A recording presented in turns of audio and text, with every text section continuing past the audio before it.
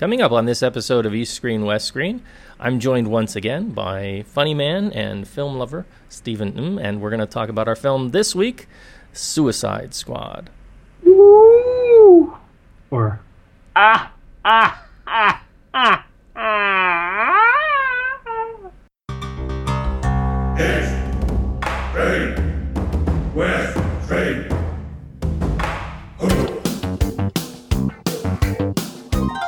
This is East Screen, West Screen with Paul and Kevin, where if films were food, they'd be full of it.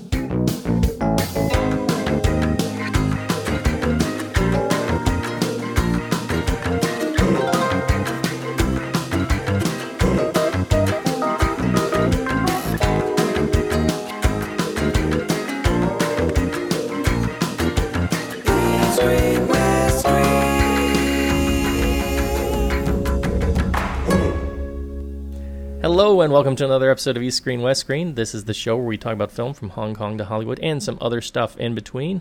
I'm your host, Paul Fox, and coming to you from inside the mind of the Joker himself is Mr. Stephen M. Oh yeah. How are you doing, sir? Good, man. Excited, pumped for this All right, review. yes, man. excellent.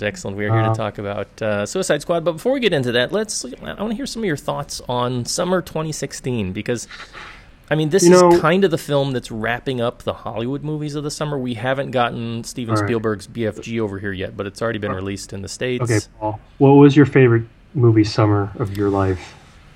Wow. Mine is 2008. Let me just recap for you a little quickly. Indiana Jones 4 started it, and it was Iron Man, Incredible Hulk, Dark Knight, Tropic Thunder, and that was a great summer. We had a few more other than, that was 2008, and that was a good summer for me. I don't know. I thought this might have been the second greatest summer of my life. Second best summer, yeah. Second best, or maybe it was definitely had the potential. Yeah, I don't know. I don't really rank my summers anymore. But 2008 was like such a memorable summer because that's when Marvel started, and there was the Dark Knight. And then I think there's a few more after that, but I couldn't remember right now. Yeah. I don't know. It's because movies are so different now in terms of when they get released. You know, it's like there's no real movie summer anymore. It's like the summer. The summer starts like in April almost. I mean, sometimes depending on February. movie release schedules, you know. Yeah. And then we get, it used to be summer Christmas, and now it's like things extend over into Thanksgiving and in the November period for, the holiday releases. And so, yeah, the release schedules is just kind of weird, to be sure. But it's been a somewhat controversial year this year for summer movies. I mean, I didn't see that coming. I honestly didn't see that coming. I thought it would be fun. I thought it would be more fun than it was, but that's not to say I didn't have fun. Part of me wonders, too, if it's too much, if we're just too invested in social media these days. And, people just, because negativity generates buzz. And so you're always going to have a lot of naysayers and a lot of negativity surrounding things, right? Because it seems like everything that came out this year had something negative about it at some point, right? But do you think we build it up too much with hype in the media now? Like I do, but I blame that on the studios as well. Because, I mean, look at how far out they hype stuff. I mean, they were hyping this film years back. And, it's like the films, that are coming out next summer are already, they already start the hype cycle. So it's hyped out so early, and we get bits and pieces of news, and we get, 5 or 6 trailers. And in a lot of cases, we end up seeing more of the film, so there's not that kind of expectation of being blown away anymore. Well, what happens to me, I don't know if you relate to this, is I imagine a better film than the movie I see. Because I've had so much time to work on it in my mind. Right. So I'll go into it later. We definitely just leave a spot to talk about the trailers for Suicide Squad. Or I'll get into it now, actually. So, for example, I'll give you one example. In one of the trailers, there's a part where so the Suicide Squad's together, they're already working, and then you hear the Joker laugh, and then Margot Robbie as Harley Quinn looks up and she's like, "Uh-oh." Yeah. And I thought, oh shit, he's here. That one thing meant so much to me. And all that turns out to be he's the Joker's coming to. Is he the enemy, or you can see it as is he here to make trouble as a third party? So it got me thinking so much. Right. And that moment was just fabricated just for the trailer. So that's one example of how I can develop a story in my mind that's seemingly more interesting. Right. Yeah. And this is again, I think, because you've got things coming out of events like Comic-Con and all these other events that are scattered throughout the year, and you end up getting more and more. I mean, by the Super Bowl spots. By the time they end up, the movie gets here, we've seen so many of the best bits, I think. And that's what the trailer editors end up sticking in a lot of times. I think directors need to write down. Like, I don't know if this works or this way or not. They have to be in control of their trailers. Mm-hmm. That's what I really feel. That's what Kubrick did, I think. I like what Kubrick did with The Shining. Like, he just shot something that was just a trailer. That wasn't even footage from the film itself. Mm-hmm.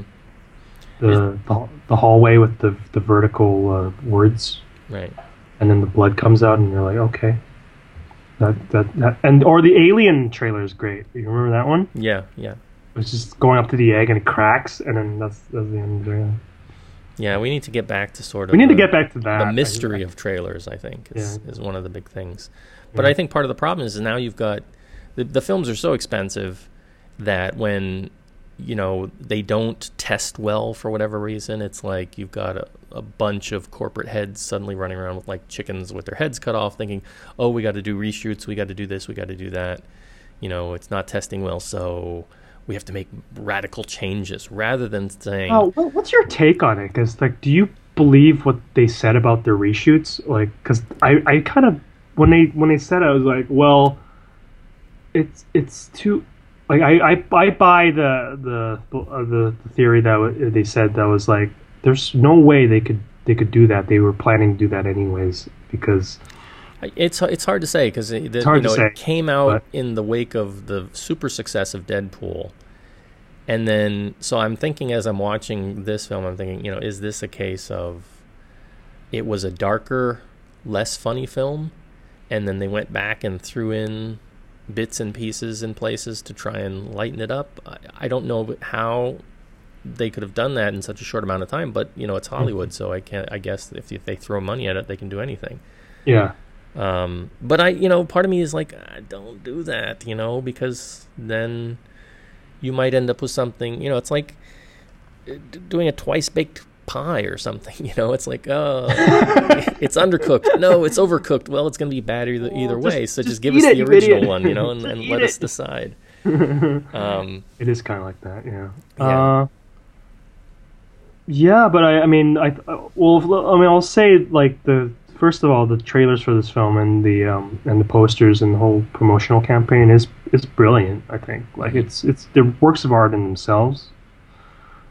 I like how we have a different poster for Hong Kong, but the one with that looks like a nuclear explosion collage. Yeah, they have that one in a big banner in Causeway Bay, like by the tunnel. Yeah. But you don't see that one for the subway stops and stuff. But I thought that one was a great poster, and I liked the color scheme for it. It was so out. It's just so different. I've never seen a poster like that before. Mm-hmm. And so it was, even that was building excitement for me in a way that I thought, oh, we're gonna get something kind of alternative with this. Yeah. I don't know. And you read reports about people like getting Rotten Tomatoes shut down, and, like, they're petitioning, or there's some people that are suing the company because they said they falsely marketed too much Joker in the film. Like, wow, this is getting crazy, man. Yeah, I read that on Facebook. I don't know if that's a real thing or not, but that's what I was reading. Yeah, and I think that's part of the problem too with a lot of this is these blogs / entertainment news sites, you know, they have to fill a news cycle, you know, so a lot of times you don't know whether the story you're reading is completely fabricated or is based on a fact that's been skewed somehow, you know, because they're just trying to get some buzz. They're just trying to get some hits so they can sell more advertising, they can make more money. And, you know, just sort of feeds into that whole cycle of what's true, what's not, what do you believe anymore. And part of me wishes that at least the people involved in making films, the studios and stuff, you know, it's fine to go to a Comic-Con, do some promotion, you know, that's something that's been going on for a long time.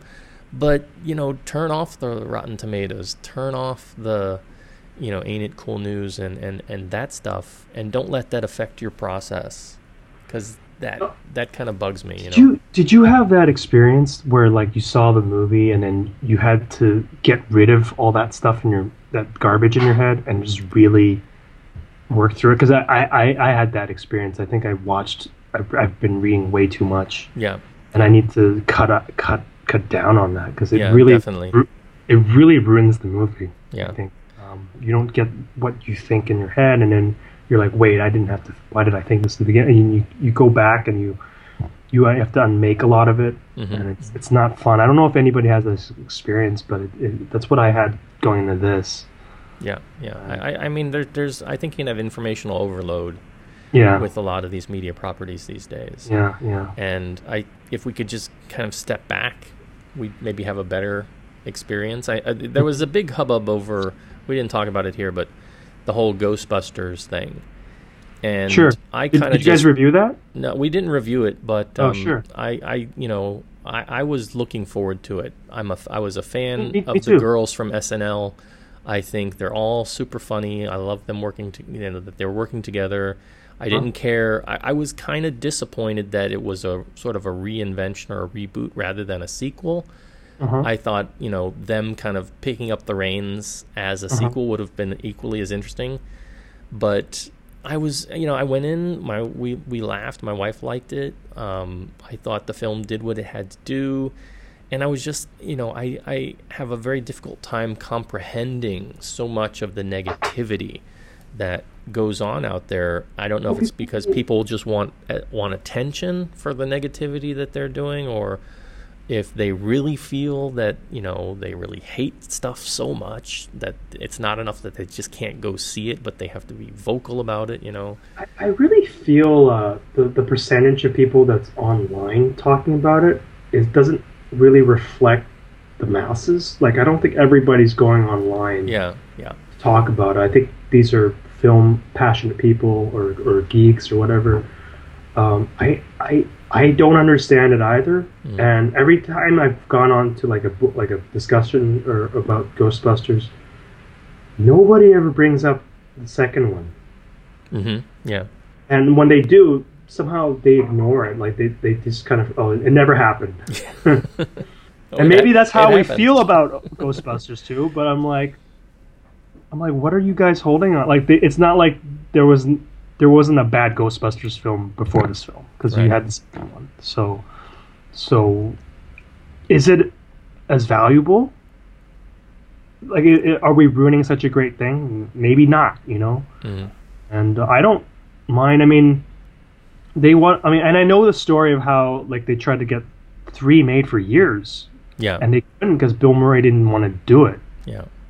And now they can't. So there was the guy at Cinema Massacre, Nintendo, angry Nintendo nerd, was talking about how he wanted a connective version of it, where like brings in the like recruits and then they take it on from there, kind of like Star Trek. I'm like, well, you can't really do that respectfully now because one of the guys is dead. Yeah. So you can't do that. And I think this movie was only really made only after he died, to be honest. Because I don't think they couldn't settle their argument. Yeah. So this is the only version. Like, so I see it kind of very real. It's like, okay, well, he didn't want to make it, and now he's dead. They gave him a nice tribute. They gave him he had a statue. Yeah. If you notice, it's like, oh, that's an artful way of putting him in there. I liked it. I chuckled a lot.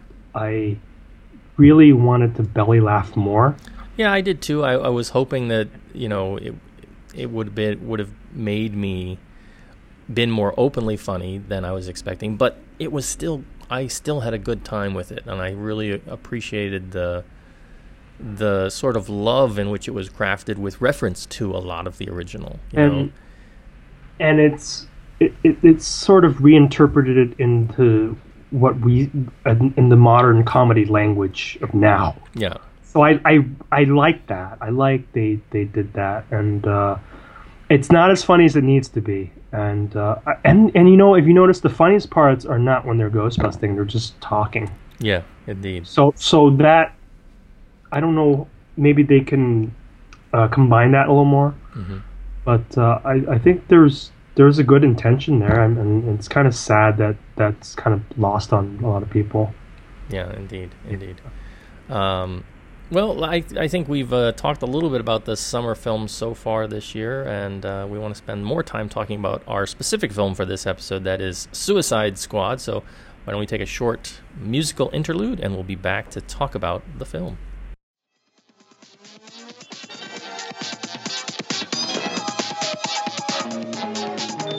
Hello, Dad. I'm in jail. Hello, Dad. I'm in jail. Hi, Dad. I'm calling you from jail. Hi, Dad. Happy birthday. I'm in jail. Jail. Jail. Hi, Dad.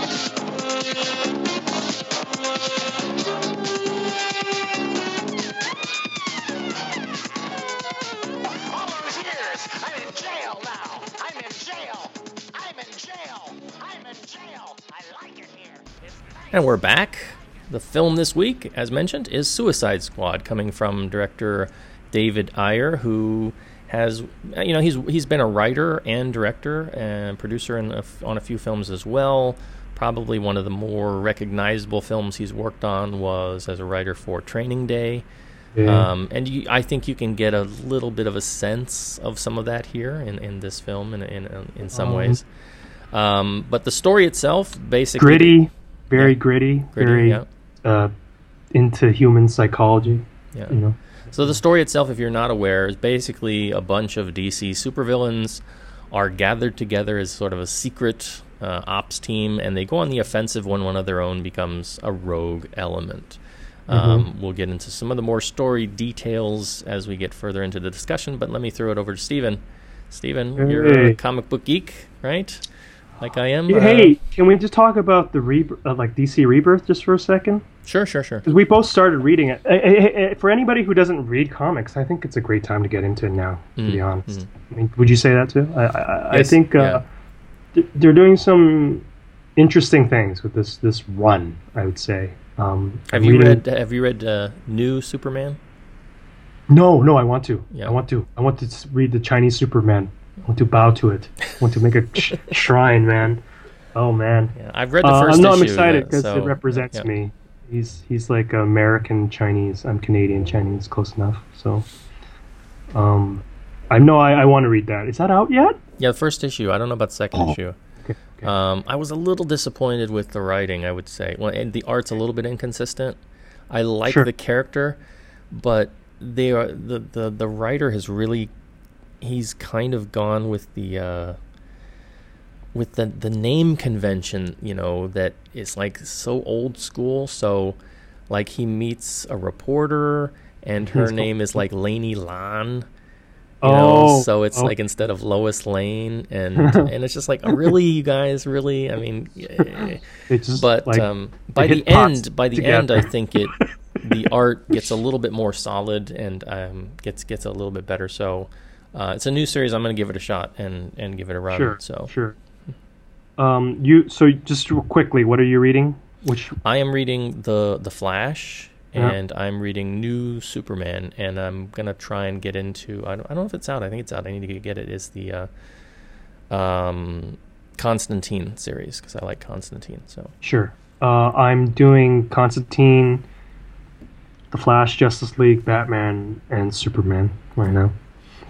I started them, but I don't know which one I'll continue yet. So far, I think the main story is with Flash, so I'm gonna definitely keep going with Justice League and Flash, and Batman. But I did read the Hellblazer one as well. So. Yes. Yeah. But I think it's a great time to get into comics now for the DC. I think the DC is doing pretty good comic book wise, but maybe not as well movie wise. But definitely comic book wise, it's pretty cool. Well, I now there is a new Suicide Squad run, but I haven't gotten into that yet. Why I was so back to Suicide Squad? You're asking me like I was excited because I liked the premise of it. I think in context of what the movies are like. So we've seen Superman now, we've seen Batman and Wonder Woman, but I like using a film to introduce villains. That's kind of cool. And we never seen it this way. And I think DC does have better villains, and you know, it's exciting just to see that. And I pictured it. I hate saying this, but I thought it was like, oh, this is like Guardians of the Galaxy for DC. When I heard it, now I'm in retrospect, I don't think that's a good comparison anymore. So. Yeah. It's definitely, I think, establishes a place of its own. It's not Guardians. It's not Deadpool.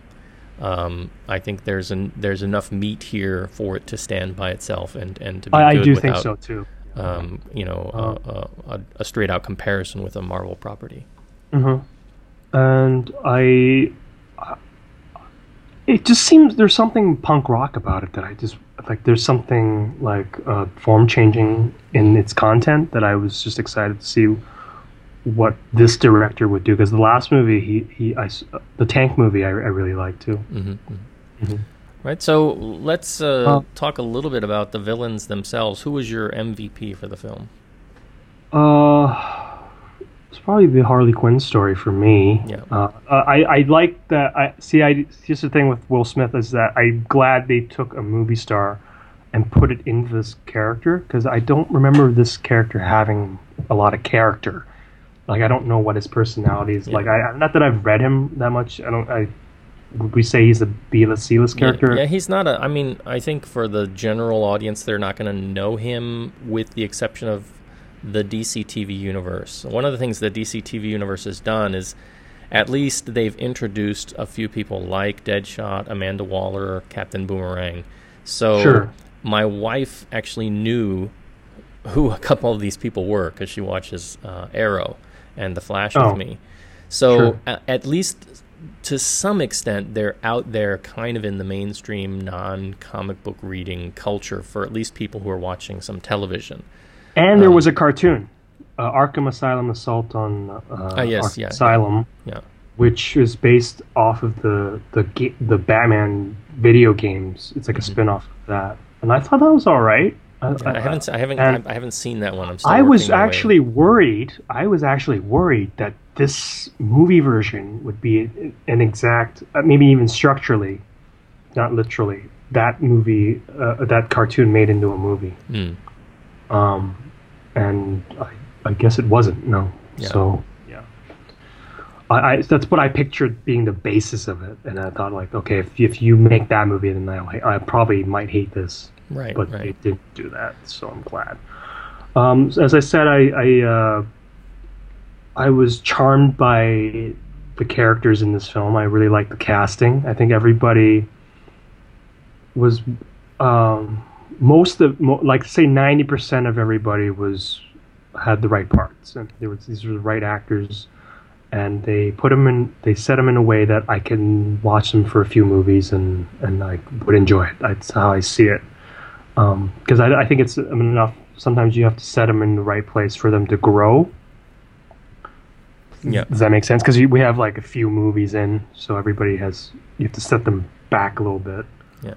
And we should probably establish too that this is in terms of time, a sequel to BVS. And this was a big question that I had going in was, is this taking place between Man of Steel and BVS, or wasn't really sure where this was in the timeline. So this is picking up months after the events of Batman versus Superman. So it's pretty continuous in terms of the storytelling, which is, for me, a good thing, I think. And it's almost kind of like you can see it as like a linear timeline, but I also think it's kind of like a roulette as well, because Man of Steel, you see it from Superman's perspective, and then I'd say Batman v Superman is from the human perspective looking at Superman. Mm-hmm. And then for this movie, it's the villains looking at, like on the side of the villains looking to the heroes almost. Yeah. So I found that really interesting, and that was kind of like almost like a comic book way of telling a story. I don't know if you know what I mean. Like I was writing about this. I was like it reminded me of that this device in Gotham Central, mm-hmm. which is like a comic book series about the police department in Gotham City. They're basically these group of policemen, normal people, trying to do everything by the book and take down these supervillains, but they're kind of outmatched. And then Batman comes in and he like rights the wrongs, but he causes a lot of trouble for the police department because they can't do anything the right way with this guy intervening. So you see Batman in a different light, and I really liked how they incorporated Batman in this story. Right. So Ben Affleck comes in and does a few scenes, and I thought, wow, that first of all, I liked how that expands the world, because the feeling of the world expanding doesn't always just come from new people or new places. It comes from, I feel like that perspective makes it much more. It's more compelling. It's more powerful to see, like, oh, somebody sees this person differently. Right. I really like that. I don't think they really did that with Marvel, so I really like that aspect of it. Yeah, I mean, you don't really get the flip side of villains in focus all that often. Right. Maybe one exception would be perhaps the Dark Knight, right, where we get the Heath Ledger Joker performance that's a bit more in focus, or at least as much in focus, I think. As I'd say Harvey Batman. Dent, actually. Yeah, Harvey Dent too, to an extent. I was quite surprised because, going in, I was afraid of a couple things. I was afraid that this was going to become the Will Smith show, and thankfully it doesn't. I was, because he can, as a personality, kind of dominate the film space. And even the execs would make it happen. Yeah, and I think that it's good that his name is here, as a name to bring maybe non-comic fans into the cinema. Right. But he doesn't really overblow the role, and he's not really outshining. And so for me, I would agree. I think the MVP for me ended up being Margot Robbie's role of Harley Quinn. Oh, you too. Which I think she just, in terms of the whole roster of what I've experienced before in the character in the animated series and in other places, I think she nailed it. I think she brought a sense of the comic bookness of the character, but also brought in enough of sort of her own little tweaks in terms of the performance to make it her own, What I liked, I'm really nitpick, like I'm really getting into what she did with it, like because you're mentioning it now, is what I really liked was that she's not the Harley Quinn persona all the time. So she's actually not playing Harley Quinn. She's playing like a damaged Harley Quinzel, and she'll dip in and out depending contextually who she's around or what she's doing. So like in her more quiet moments, you'll see it in the film. We're not spoiling it, right? So you'll see her when she's back into being that psychiatrist again. Like that's still in there. Mm-hmm. She's not complete like this, and I feel that damage is it's a great choice because she's put herself in a nicer, more interesting, dramatic position. Mm-hmm. And it's more interesting to watch as well. I think, like, because if she's totally crazy, then it's hard to relate to her. But she makes it. There's a heartbeat in this person. Like you can feel, she still feels and she still thinks things. She's sort of aware of her own insanity in that sense. And it's funny too because there was a scene where the characters get kind of sucked into an idyllic dream sequence. And so we see, what's really at the heart of her, and it ultimately makes sense in terms of why the character is like the character is. Right. So I think that works really, really well. And I think this movie has heart to it. I felt touched by it at times. Maybe because I'm more predisposed because I like these characters, but it still got me.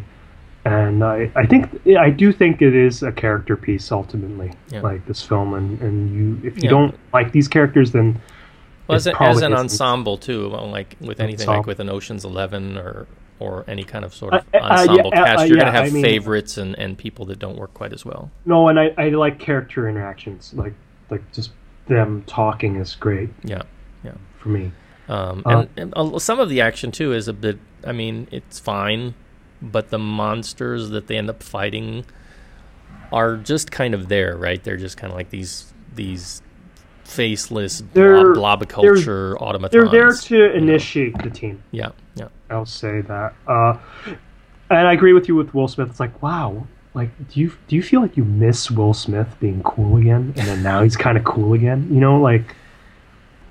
Like you remember like when Men in Black 3 came out, you're like, dude, come on. Yeah. Like you're like the old guy trying to be cool, and then now he's kind of like he kind of ditched his son, and now he's cool again. Gotta blame Jaden. I'm so glad he didn't have Jaden play his daughter in this or something. like that. I'm so glad. Well, let's flip the side now of the crew. Yeah. Biggest disappointment? Let me see. You know what? I wish there was a pre-mission where I wish their first engagement wasn't with these monsters. I wish there was something where they, how like in a heist movie you have that pre-mission, or Guardians they have that first time where you see their abilities but they're not working together yet. I wanted that scene. So therefore I guess my disappointment is not seeing more of Slipknot, which is a weird thing to say because I think they could have done a little more before they killed them all. Maybe I think Slipknot was just there to be a red shirt, basically, but to prove a point. Yeah, but like, wow, I'm just imagining my life as that Adam Beach, because he's out on a promotional tour. He's in the interview, sitting there, and his acting job isn't the part; it's the promotional campaign, just pretending he's important part of the movie.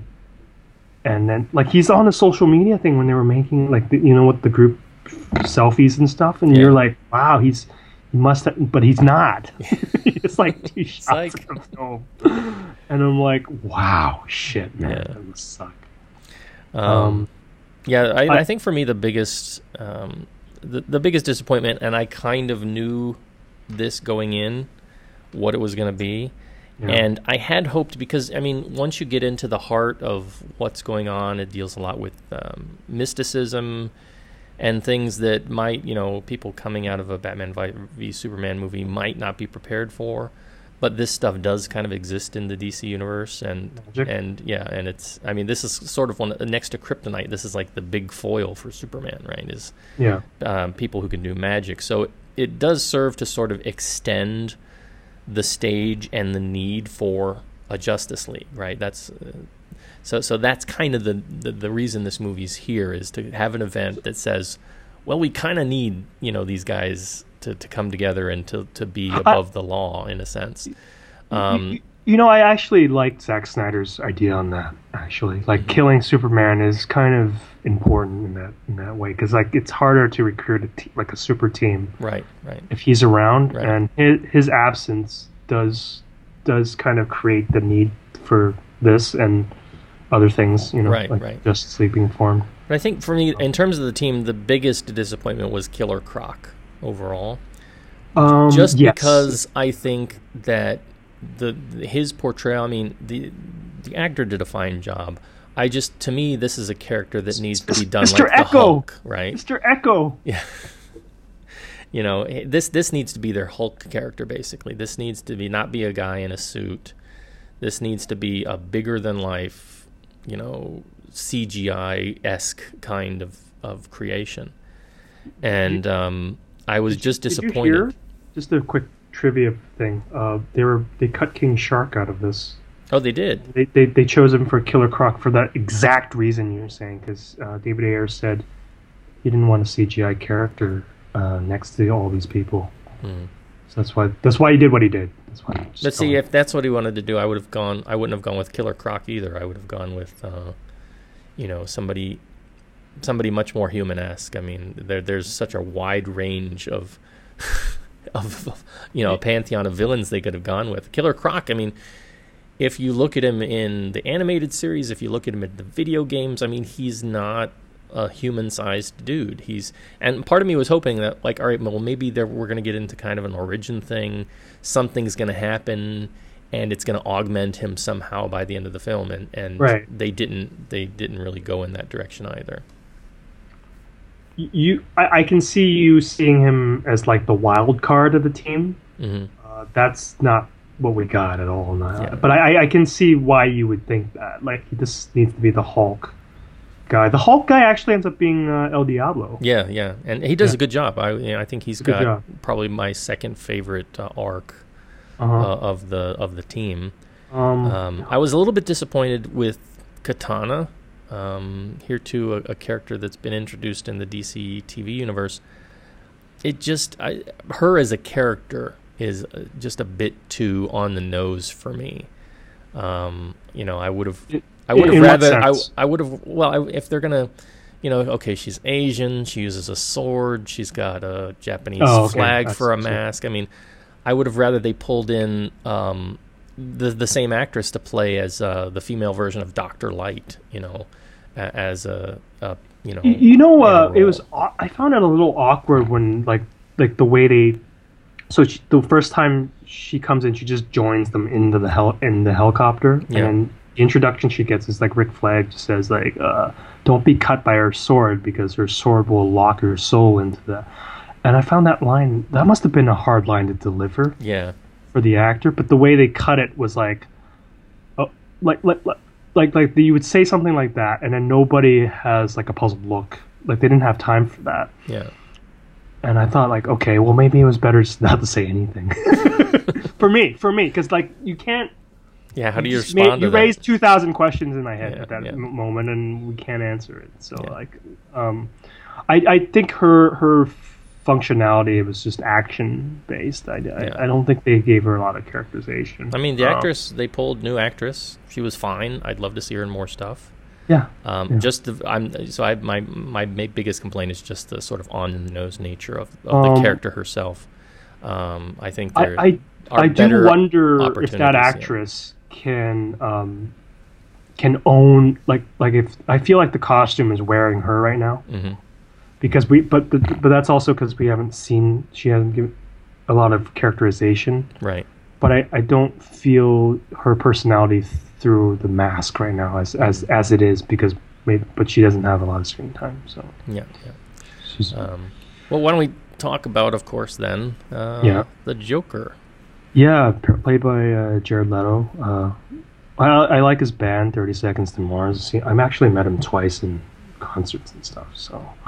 I've had conversations with him, which is kind of cool. That like someone I just follow as a musician is like, oh, the Joker. Now I can say I've met the Joker twice. So, what I like about this Joker is that he's a Joker that you can work for and get a salary from. Does that make sense to you? Like, so what I mean is by that is like. He's not completely insane. As in, this guy has an operation. He has a business that he's running. They've kind of taken this aesthetic from like, he looks like a drug cartel boss or like someone like Scarface or somebody. And I think his insanity is not like that anarchic terrorist we got from The Dark Knight. It's like I can see people working for him and getting paid momentarily. Like he's not going to set a bunch of money on fire and like the henchmen just stand there because maybe they're equally crazy, or that they're scared to take $1 from that pile. You know what I mean? So there's something real about that, and there's something theatrical about it that I liked, because he has these thematic henchmen, like kind of like Cesar Romero from the TV series. So like, you know how you had like 3 guys and you had a T-shirt like ha, he, and ho or something like that. Yeah. They had the David Ayer version of that. They have these guys dressed as like he had the mask as an eyeball. There's a guy dressed as Batman. Yeah. It's kind of funny. Like it's if you look into it, they shot it really quickly. It goes by really. It's kind of, and I mean I like him back as a mobster, and I think that's kind of cool. I think for me that doing was him as smart. So I think for me though, that was probably the part that let me down a little bit. That he was just so much more gangster than clown. And you know, I needed at least a, you know, a hand buzzer shocker, or an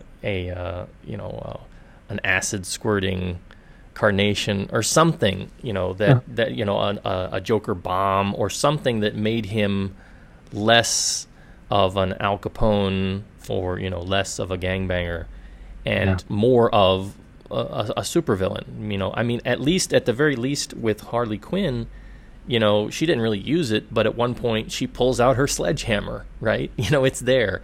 Right. I just felt that the sort of the window dressing of iconography that helps us identify the Joker was so not there. I mean, the makeup is toned down to an extent, and that's fine. I mean, the one thing I really did like was that we do get in a series of flashbacks, we get sort of the Harley Quinn origin story. Yeah, let's say that Joker in this story is just used to support the Harley Quinn story. He doesn't.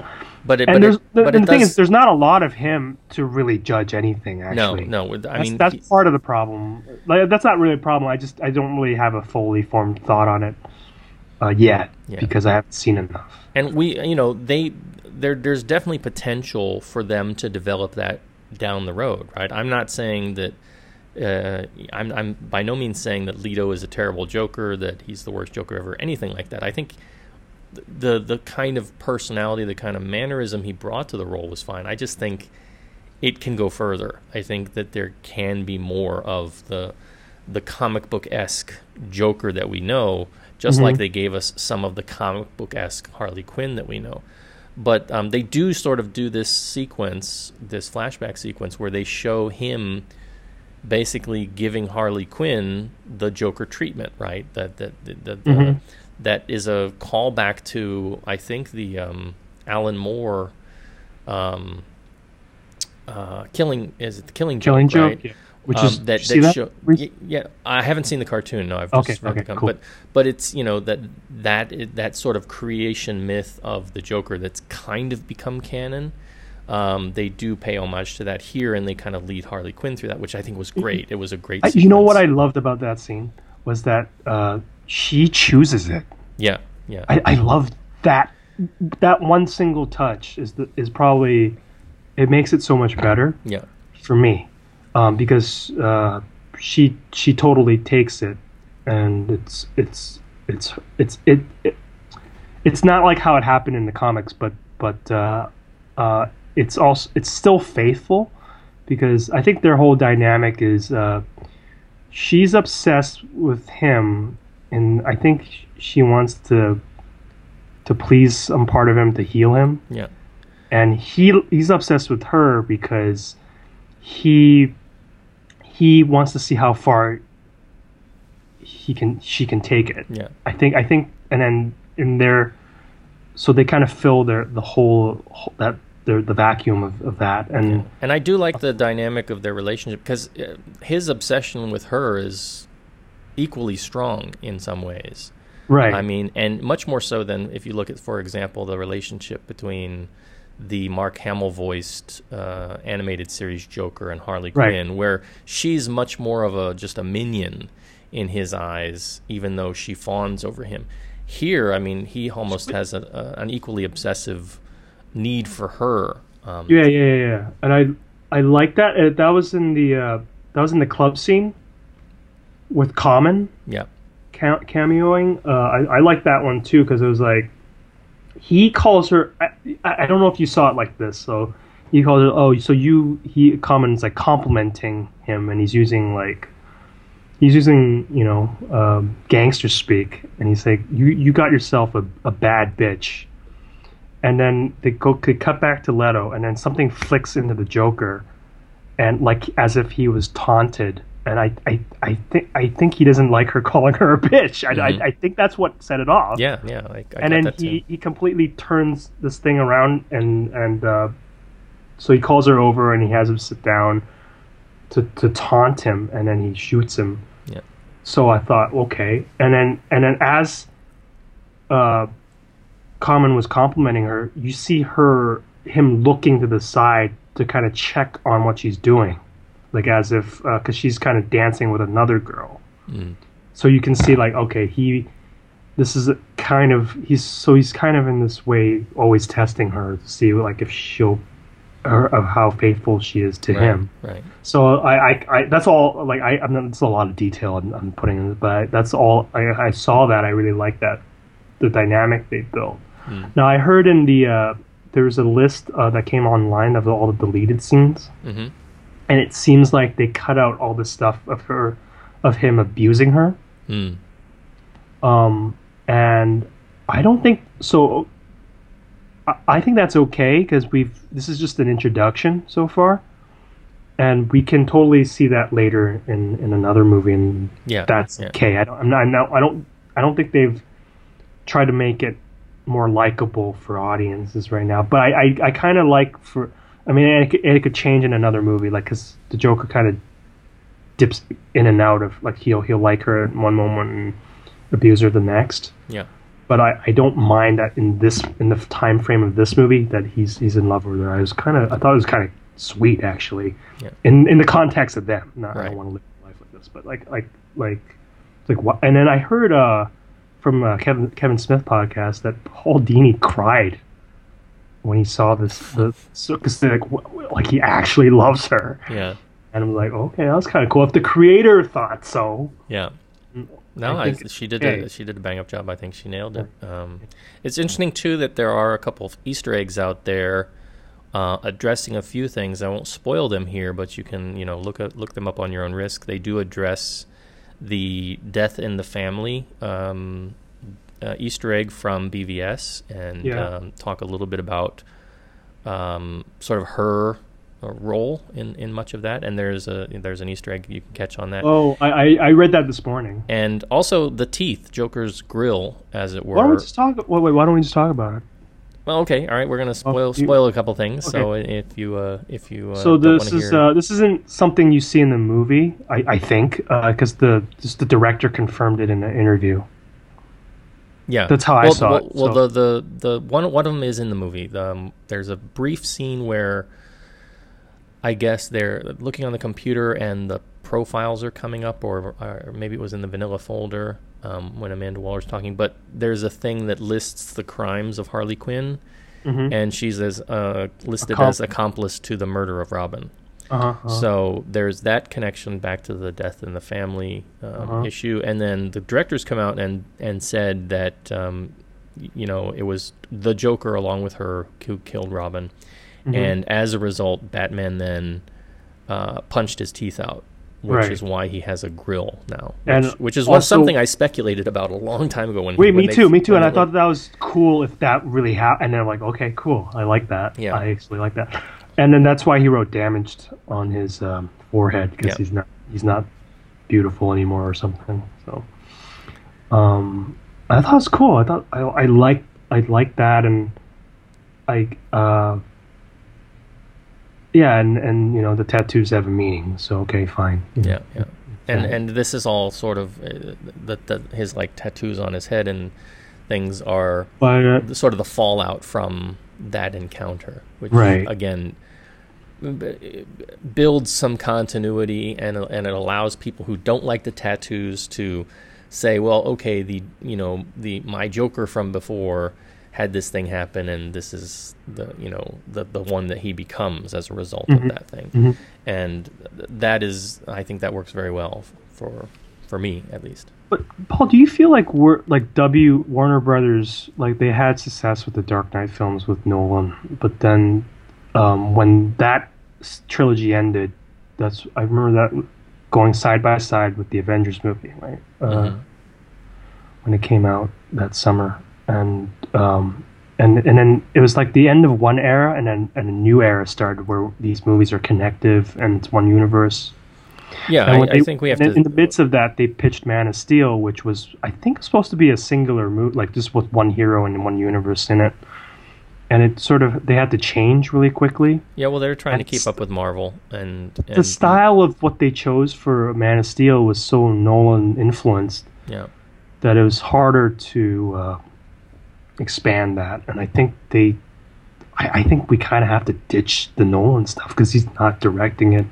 Yeah, they're still dealing with the repercussions of the tone that he established in that film, right? And having that sort of carryover. And I think David Ayer does a good job here of working within that universe, but also establishing a tone of his own. Right. And I think that is why, like back to what you said before, I think that is why, with the little time they spent on it, why the magic comes off the weakest link in this film. Yeah. Because you know how, like they keep saying DC's speeding up, they're not taking their time and stuff. There's some truth in that, because we saw they established this film language by having separate movies we had science first. We had Iron Man, Incredible Hulk, and then it didn't really change till Thor for me. And then I was like, oh, okay, I can see it working all together now. And then when you had so I don't know if it'll change again with Doctor Strange. That's the kind of cool thing. Yeah. About that. And then so they kind of built it there already. So I don't see the exact point of going through that again with Warner Brothers, with DC. I think they can jump it, but I think they could still do it better. So, anyways, it's I think that there's definitely room for growth here, and that we're going to be getting some films from different directors is going to be a good thing.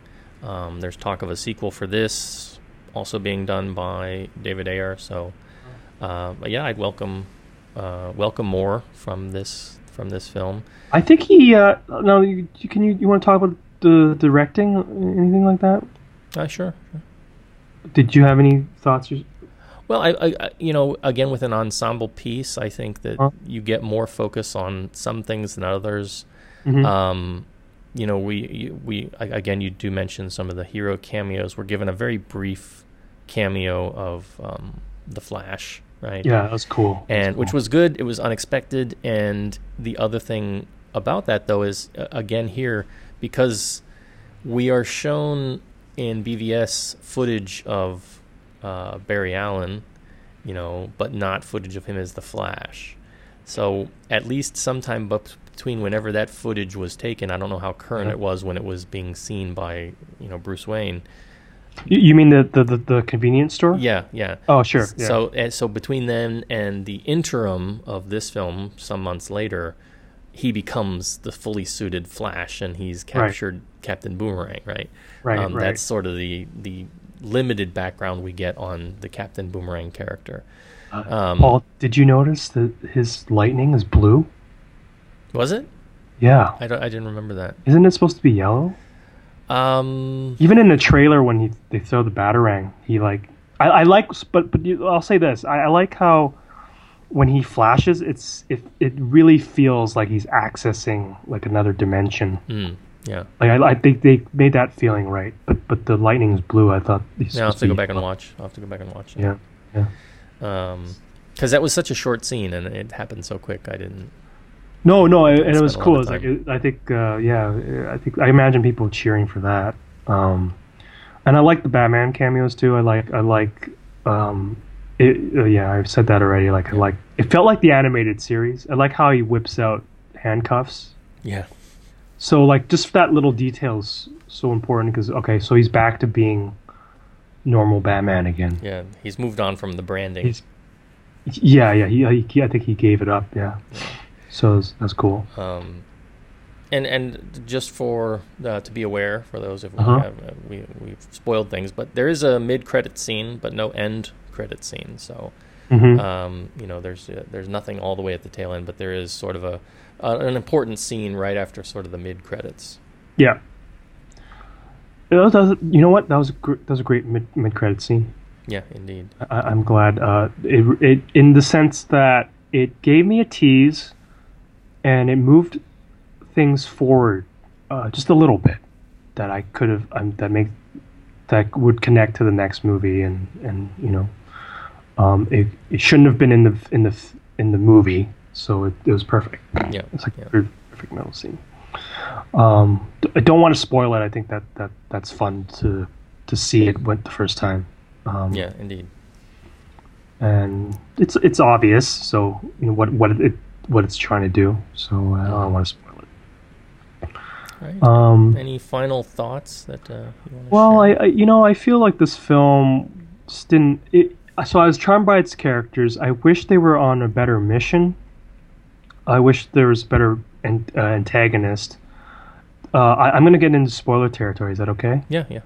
So there's a point where they reach their target in a mission, and they open the door, and there's a person they're supposed to be rescuing, and that twist is kind of stupid. That's where that I can actually mark. If I was watching it with you, I'd be like, pause there. That's where it gets stupid. Right. Because the fridge logic of the film starts to you start to catch up with it right after that. Yeah. And it was like, okay, so all this was just they were just trying to save the person that was controlling them the whole time. So there's this thing. It's like an M. Night Shyamalan level of twist. It's so stupid. That they were controlling him. Amanda Waller's running things from the room, and they're on this mission, and they're supposed to get a target X. They don't know who it is, and they arrive, and it's the control room they're in. I'm like, what? Which that makes no sense. I will say this: I didn't see that coming. I didn't see that coming, but if you told that to the writer, they'd be like, no, but you would never see that come. But it's not worth it. It's so stupid for the logic leap of it. It's so stupid. And then something right after that, when in that room. Something else stupid happens is that Amanda Waller. I think this is this works as a character moment, but it doesn't. It fails story. This is why I think this movie completely serves character, but not story. So she takes a gun and she executes her staff, who are deleting the drive. They're basically cleaning up the room, literally and digitally, and she shoots them in the head, 4 people. And she says, these people needed to die because they didn't have clearance. They didn't have clearance. But that means they wouldn't have worked in the room. Yeah. And which is a bigger problem is that I have no problem with her shooting people. I think she is cruel enough to do stuff like that. That's fine. That's a great save that for something else. But I think she would be smarter than that to get herself in the situation. Yeah, it was a forced moment just to kind of show her. And it also weakened the Rick Flag character because he just shrugs it off and he says, everybody does bad things. Yeah. And I thought, I was like, that was it's like this especially since a big portion of the Rick Flag character is doubting. Well, not just that, but getting in a peeing contest with Deadshot, and it's like, well, Deadshot says to him, he's just like, well, we both kill people for money. You just get paid by the government. So you were asking me what I was most disappointed by. I didn't give you an answer yet. I think it was Rick Flag actually, because I thought he seemed the most bland out of all of them. And then Tom Hardy was supposed to play that role, and then The Revenant got delayed because they had moved to South America because the snow melted, and then he couldn't do this role. And I'm kind of glad because I think Tom Hardy could totally be used somewhere else in a better part. in the DCU, hopefully. Just not Bane again. Just not Bane again. But do some. But I'm glad it wasn't this part. Yeah. Well, Rick Flag is not, as a character, is not super interesting to begin with. Right. So I think the bigger problem for me with his character was trying to establish the nature of his relationship with Enchantress, which is sort of a linchpin in everything. I think they maybe needed a bit more time with that to make it feel a bit more invested, maybe. But that's just me. Yeah, that's just how I read it. So what was I talking about? Rick Flag. So I didn't like that moment from then on. Mm-hmm. But it got me back. The movie got me back when they went into the bar scene, and I thought, so they reestablished the Deadshot story, and Harley Quinn sort of mourning the Joker, which I really liked, because I thought, we know that he's not dead. We know that, but that's not the point. The point is you see her entire reaction to him dying and the disappointment. So and that kind of, I found that endearing, that she was sort of mourning. Apparently they recut that scene. Originally he pushes her off to kill her, but they had the plane explode first and then he pushes her or something. I read something like that. But I'm glad they reworked it, because it worked better for the. It was the heart of the story that got me, and then I like the El Diablo story as well. So it got me back from the bar scene. I know the bar scene is much longer than it is, so I would have been happy to see a more full version of that. Again, I don't. This film's in control of itself. It feels cut way too quickly, and online people are saying how the soundtrack is too chopped. It gets in and out. Mm-hmm. It's awkward. And I don't think the song choices themselves are wrong. I think the songs don't have time to breathe. Because if you remember, and first of all, Guardians of the Galaxy does not own pop soundtracks. There were pop soundtracks before this, so that's I disagree with that entirely. But I think like in Guardians of the Galaxy, they play at least a portion of the song. But like this one, they would be like they're dressing up, so they play Eminem, but it's cut so quickly and it happens so short that he can't get to a point where you feel that music marries with the footage. Yeah. And then it's already over. So I think that's the problem, not the music itself. Yeah, I'd agree with that. I think some of the choices too were maybe not as well calculated as what they did with Guardians of the Galaxy in terms of some of the thematic feeling to it. It just felt like we'll put an Eminem song here because that's rap and gangsterish, and I think the one that worked the best for me was when Harley Quinn goes up in the elevator and she kind of has her own monologue of violence, right? That was weird to me because and there's one thing I really had a difficulty with this movie, and putting out that scene, was that I had problem tracking where people were, because people the way it was cut, they never felt like they walked into a place and stayed there for a while. It kept jumping space. So I'll give you examples. Like when she goes up the elevator, the crew is entirely behind her. She's going forward first. Yeah. And then the last you see the crew on the ground floor is that they start shuffling and they run up. And then she fights like three people in the elevator. The door opens. They're already standing there. Yeah. So how did they beat her going up? I don't understand that. They would have to have like flash speed to do that or something. There's stuff like that throws you off a little bit. I don't know. It threw me off. I don't know if it's just a bit jarring. So I don't know. So you like the music choice for that scene? For that scene, I think it worked well. And again, it's really just trying to be a monologue for her to be violent and kind of stand on her own. You know what I thought it was? I thought it was a reshot scene so they can have the Joker send her a text or something. I thought that's what maybe it was, or. But maybe you're right. Maybe it's a scene for her just to be alone. I think it needed, because it's like Deadshot gets his moment where he's on top of the car and basically kind of doing his own thing, and I mean, it's a toss up between the two of them, really, right? Because you have him and his story with his daughter, and then you've got her and her story with the Joker, and the other players are kind of there. I mean, Diablo, he kind of takes center stage at the end, right? Yeah. So they're kind of trying to give at least a bunch of them a moment to kind of shine on their own. And so that was her moment, and I thought it worked well because a lot of me is sitting there saying, for a good portion of the film, I'm saying, okay, she's got a spiky bat, she's got a mallet. What's she going to be doing against these supernatural things? And so I think it worked well to establish that, okay, she's at a point where she can, kick butt and take names on her own.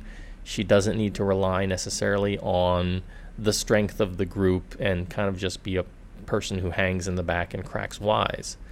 So I think in doing that scene, it kind of helped bring her up, at least in terms of her being able to hold her own, in my eyes.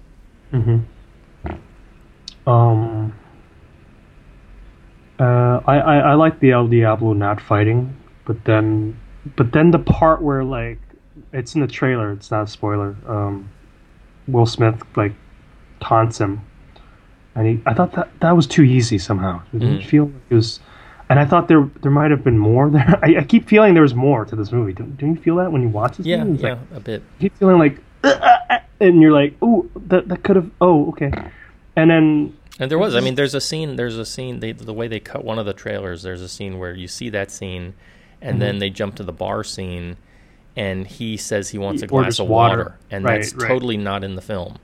Yeah, I saw more of the film from the trailer than the actual film. Like, they use different parts of you seen it, and I'm like, okay. Yeah. And the thing is, he says this is the director's cut. Well, he was on the press saying that, but I don't believe it. It's the director's cut until we get a director's cut. I think we'll definitely get an extended version. I think we will. I have my money on it. All right. Well, let's wrap things up and talk a little bit just about in terms of the scope of the DC movies thus far. This is the the third. With Man of Steel, BVS, and now this. Where does this rank for you? I guess this is actually the third one. I guess I like Man of Steel, and then the Ultimate Edition of Batman v Superman, and then this, I guess. But I still had fun, and I'd like to remind everybody that Marvel had a rough start as well. So I don't feel cynical about these movies at all. I don't pick a side. I try to enjoy them. To be honest, I enjoyed it more than X-Men Apocalypse. I enjoyed it more than Star Trek Beyond out of the summer. So I think it could have been much better. And I'm glad. I really wish they believed in their own team. To be honest, to deliver. It seems like there's something they're just not in control of what they're doing. So it's in the way of what we want and what they want to give us. Yeah. 6.5, 7. I guess. Right, you're very good. For me, it's I'd have to reverse it. I'd say it's on the top. For me, I liked the ensemble nature. I liked the fact that it had more characters to choose from, and that they, at least in a couple cases, they nailed some of the personalities as I've seen and read them before. I think for me, second is BVS, and third is still Man of Steel down at the bottom in terms of, because when I look at these, I like, well, how quickly do I want to watch it again? And I'd be much more willing to sit down and watch this, tomorrow, than I would want to see Man of Steel. And BVS, I do need to see the Ultimate Edition. I haven't actually watched that yet. I've heard it's a better cut. Oh, you have not? So yeah, I've got to get to that in the we should review future. That, man. We should review that. Yeah, indeed. But this one, arguably speaking, you can say it has more heart to it than Man of Steel. Because Man of Steel, you can argue that it loses its heart halfway through, and then it kind of forgets it's what it built. But yeah, I feel more attached to these characters.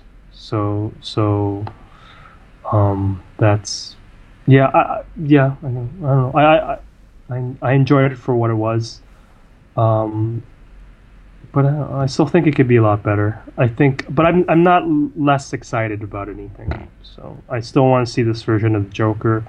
I want to see Harley Quinn again. I want to see Deadshot again. I want to see the Amanda Waller character again. I like how they're expanding this world. I like we get different perspectives. I like, and hey, DC's beat Marvel to their first women starring solo movie. So they're doing some things right, so indeed.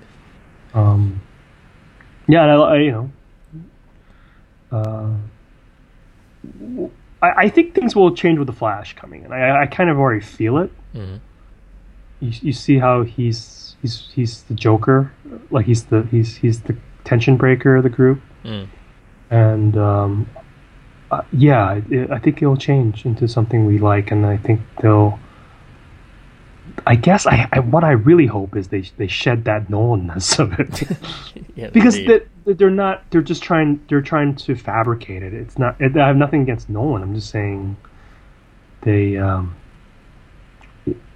he's not there anymore. Right. It's just he from what I read in the press, it's like before they make every movie, they go visit him, and Zack Snyder just talks to him about things, and then I think that's what his role is. I mean, executive producer is a very vague title, from what I understand. It can mean anything. Yeah. Like Stephen Chow was the executive producer on Dragon Ball Evolution, and all he did was just give him some thoughts, and they didn't use them. Yeah. So, I think they need to take him off that pedestal a bit, or just do their own thing. I don't think we're in a new era, and we should stop comparing everything to what he's done. I don't think everything needs to be the Dark Knight. Yeah. So I'd agree. I definitely agree.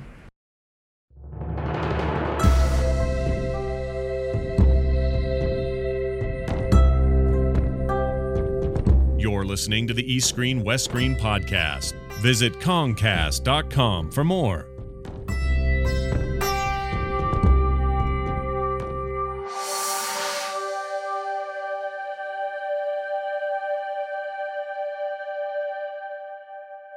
You have been listening to the East Screen West Screen podcast. Our theme music was composed by Rob Jabauer of Schnauzer Radio Orchestra. Research come from a variety of sources on the internet, but primarily for our East Screen films, that is lovehkfilm.com and the Hong Kong Movie Database. We also get a tremendous amount of moral support from listeners like you. If you would like to be part of the show, get in touch with us via our website at kongcast.com. Check us out on Twitter at Kongcast. You can email us at eastscreen@gmail.com.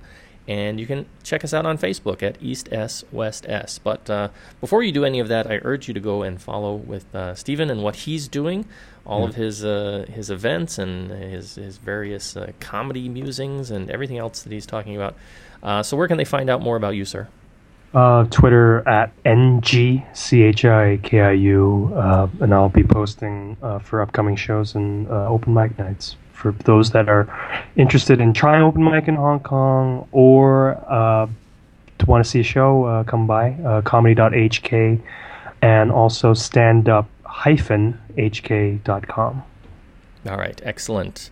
So our next episode is going to be episode 203. I think we're going to be back to an East Screen film with the latest TVB movie with Louis Koo and Nick Chung in the Line Walker, the movie, as it's called. I think that's up next, or maybe is it like a sequel to a TV show? Yeah, it's a TVB drama that came out in 2014.